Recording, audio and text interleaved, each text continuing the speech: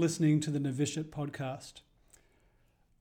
I think at this point, it's good to just revisit why this podcast is called the Novitiate.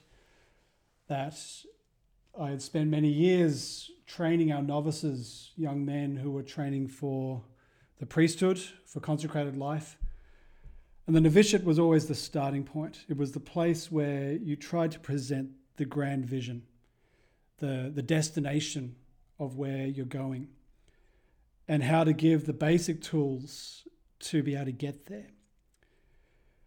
The great problem I often found in that work was that young men who were always very zealous would be so excited by the ideal that they would despair because they felt that it was so grand and so beautiful that they could never achieve it.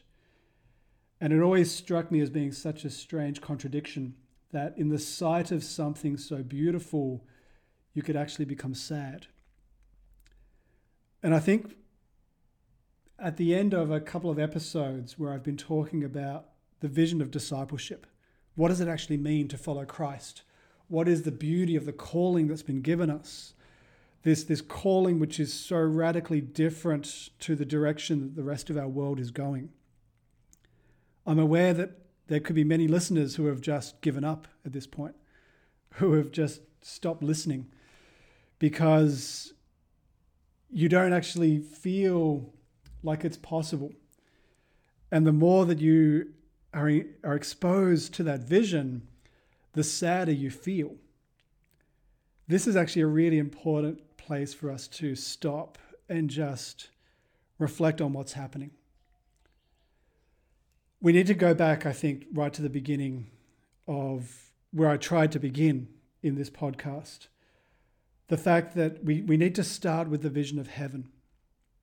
And I was very intentional about starting the story of holiness with the story of heaven, because that is the only thing which makes sense of the journey. And it's the only thing which can motivate us to go forward. But within that, what I was at least attempting to communicate was the central idea that this is God's work, not yours. It is God's work to make you holy. The only thing you need to do is give God the permission to do that work. There's a beautiful line in the Old Testament where God speaks to the prophet Jeremiah and he says, "Come down to the house of the potter and watch me working with the clay. And you'll see that the clay has been damaged and spoilt. And I will crush it and reshape it and reform it back into something beautiful." Now for Jeremiah, this is an image of what God is about to do with the people of Israel, who have gone so far away from God. The whole culture, the worldview, everything is so different to what God intended it to be. And here is God now coming in his mercy to break them down, to reshape them, to remold them back into something beautiful and glorious. This is what the journey of holiness is. It's about giving God permission to reshape us and remold us. But we need to always keep our vision on the promise, because that's the only thing that will allow us to stay soft in the hands of the master craftsman. If clay becomes hard, it's unworkable. Whereas if we stay soft, God can mold us into something beautiful. So I think at this point, having spoken about discipleship, we need to now just take a step into understanding again, how does God work with us? How do we discern the presence of God doing this work in our life? Now, there are two sides to this. And it's very much at the heart of this. This is about perseverance. It's about clinging to God, even when it seems like God is so far away. Now, as I mentioned in previous episodes when I was talking about the way that God will work in us, that there are times where God will work externally. There are times where the carpenter has to use chisels and saws to shape the wood. And then there are other times where the carpenter is going to use sandpaper to polish it and refine it. And there are these two sides to the story where sometimes there are going to be big, horrible things happening to us, and we need to stand firm. There are other times where there are more subtle things happening where we maybe don't even recognize what's going on. But the key thing is that in both of these, God is at work. Jesus was a carpenter for a good reason, because he is shaping the rough wood into something beautiful. Now, in terms of perseverance, we need to recognize that there are times where we just simply have to cling onto God. Many of the saints spoke about the fact that perseverance is the grace that we have to pray for every day. That if we don't have perseverance, we simply will not get to the end of the journey. As I've said previously, that many people start well, but very few end well. We've got to pray for perseverance. And to recognize that it is through this perseverance that God is deepening our resolve. He's strengthening us. He's doing a big work in our heart to stretch our capacity to love, even when we don't want to love, when it seems impossible to keep our hearts soft because we're being attacked on all sides. But this is the key thing. We have to keep our hearts soft and loving, no matter what happens. If our hearts become hardened, the enemy wins. As long as your heart stays soft and supple, like a heart of flesh rather than a heart of stone, then God wins. That's how this works. But it is something of that hardness of our resolve and yet a softness of love. This is the contradiction that we walk in the Christian journey. There's a beautiful line by St. Ignatius of Antioch, who I've referred to previously. He was a bishop back around the 2nd century, very early. He was discipled by John the Evangelist. He wrote a series of letters to different churches and different bishops around the time. In one of his letters, he's writing to really encourage those other Christians and particularly the bishops at the time. And he says these words. He says, "Stand firm like an anvil under the hammer. It is like a great athlete to take blows and yet win the fight.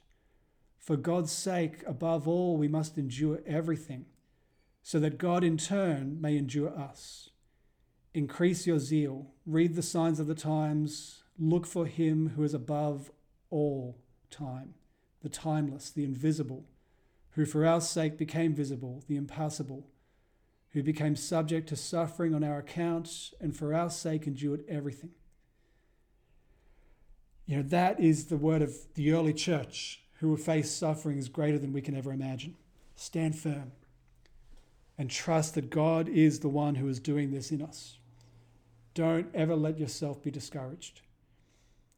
Now, there's another side to this which the early church was very aware of, that there were these big conflicts and persecutions that they were experiencing externally. But there was another battle they had to fight internally. And there was a particular word they gave to this, which was the word acedia. This is not a word that we use very often in our church these days. These days, when we talk about the 7 deadly sins, we speak about the sin of sloth, which we presume means laziness.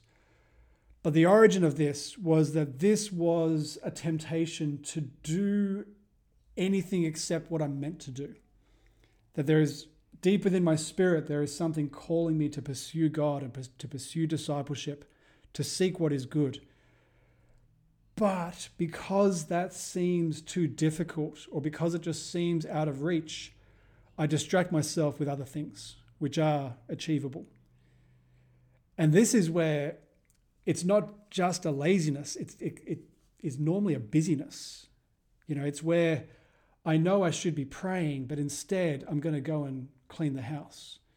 It's where I know I should be reflecting on the scriptures, but I'd rather just be scrolling through Twitter or social media. We distract ourselves because we actually get discouraged. And this is where St. Thomas Aquinas describes this idea of acedia. He says that it's actually like a spiritual sadness, that we know deep within ourselves of the promise of God and the good that is being laid before us. But we actually then experience it as a sadness because it feels like it's out of reach. Like we don't feel like we can actually grasp hold of that. And in that place of almost like a spiritual despair, we settle ourselves for second best. And we would rather just be sitting down watching daytime TV rather than actually pursuing the God of glory who is in front of us. Now, the cure for this is that we need to just remember that God has come to us. I think the enemy always tries to make us believe that holiness is like this enormous mountain that only the strong can climb, whereas that is false. The truth of Christianity is that heaven has come to earth. God has come to us in the incarnation. He has met us in the ordinary of our lives. And this is what we've got to remind ourselves of every day. God is with us. God is going to meet you in the ordinary so that you can pray as you are. You don't have to flee to a monastery to pray. You can pray while you're doing the ironing or while you're cleaning the kitchen. God is with us. And we need to allow the truth of the fact that God became human. Heaven came to earth. Allow that to lift our spirits that this is actually possible. In some way, it kind of brings us back to that quote of Ignatius of Antioch. To remember that God, who is timeless, invisible, but for our sake became visible. He became subject to suffering on our account, and for our sake, he endured everything. Allow that to lift our spirits, that God is with you. Never despair, never lose hope, never feel like this is only for the elite or the truly strong, but trust that God comes to us. And I think maybe a final word in terms of perseverance is the image of Saint Therese of Lisieux. Therese, who was a young woman who was physically weak after many years of illness, and she knew that she could not climb the great mountain of spirituality, but she knew that God had come to her. And so her whole spirituality was built around this idea that God had to do this in her. She would not despair. She would not lose hope. She would not distract herself. But she would cry out and say, God, this is your problem, not mine. If you want me to become a saint, if you want me to change, if you want this clay to be shaped into something beautiful, you have to do it. That is simply, I think, the secret of holiness. Never despair, never give up. Persevere no matter what the carpenter is doing to purify you and heal you and shape you into something beautiful. Trust at every moment that he's with you.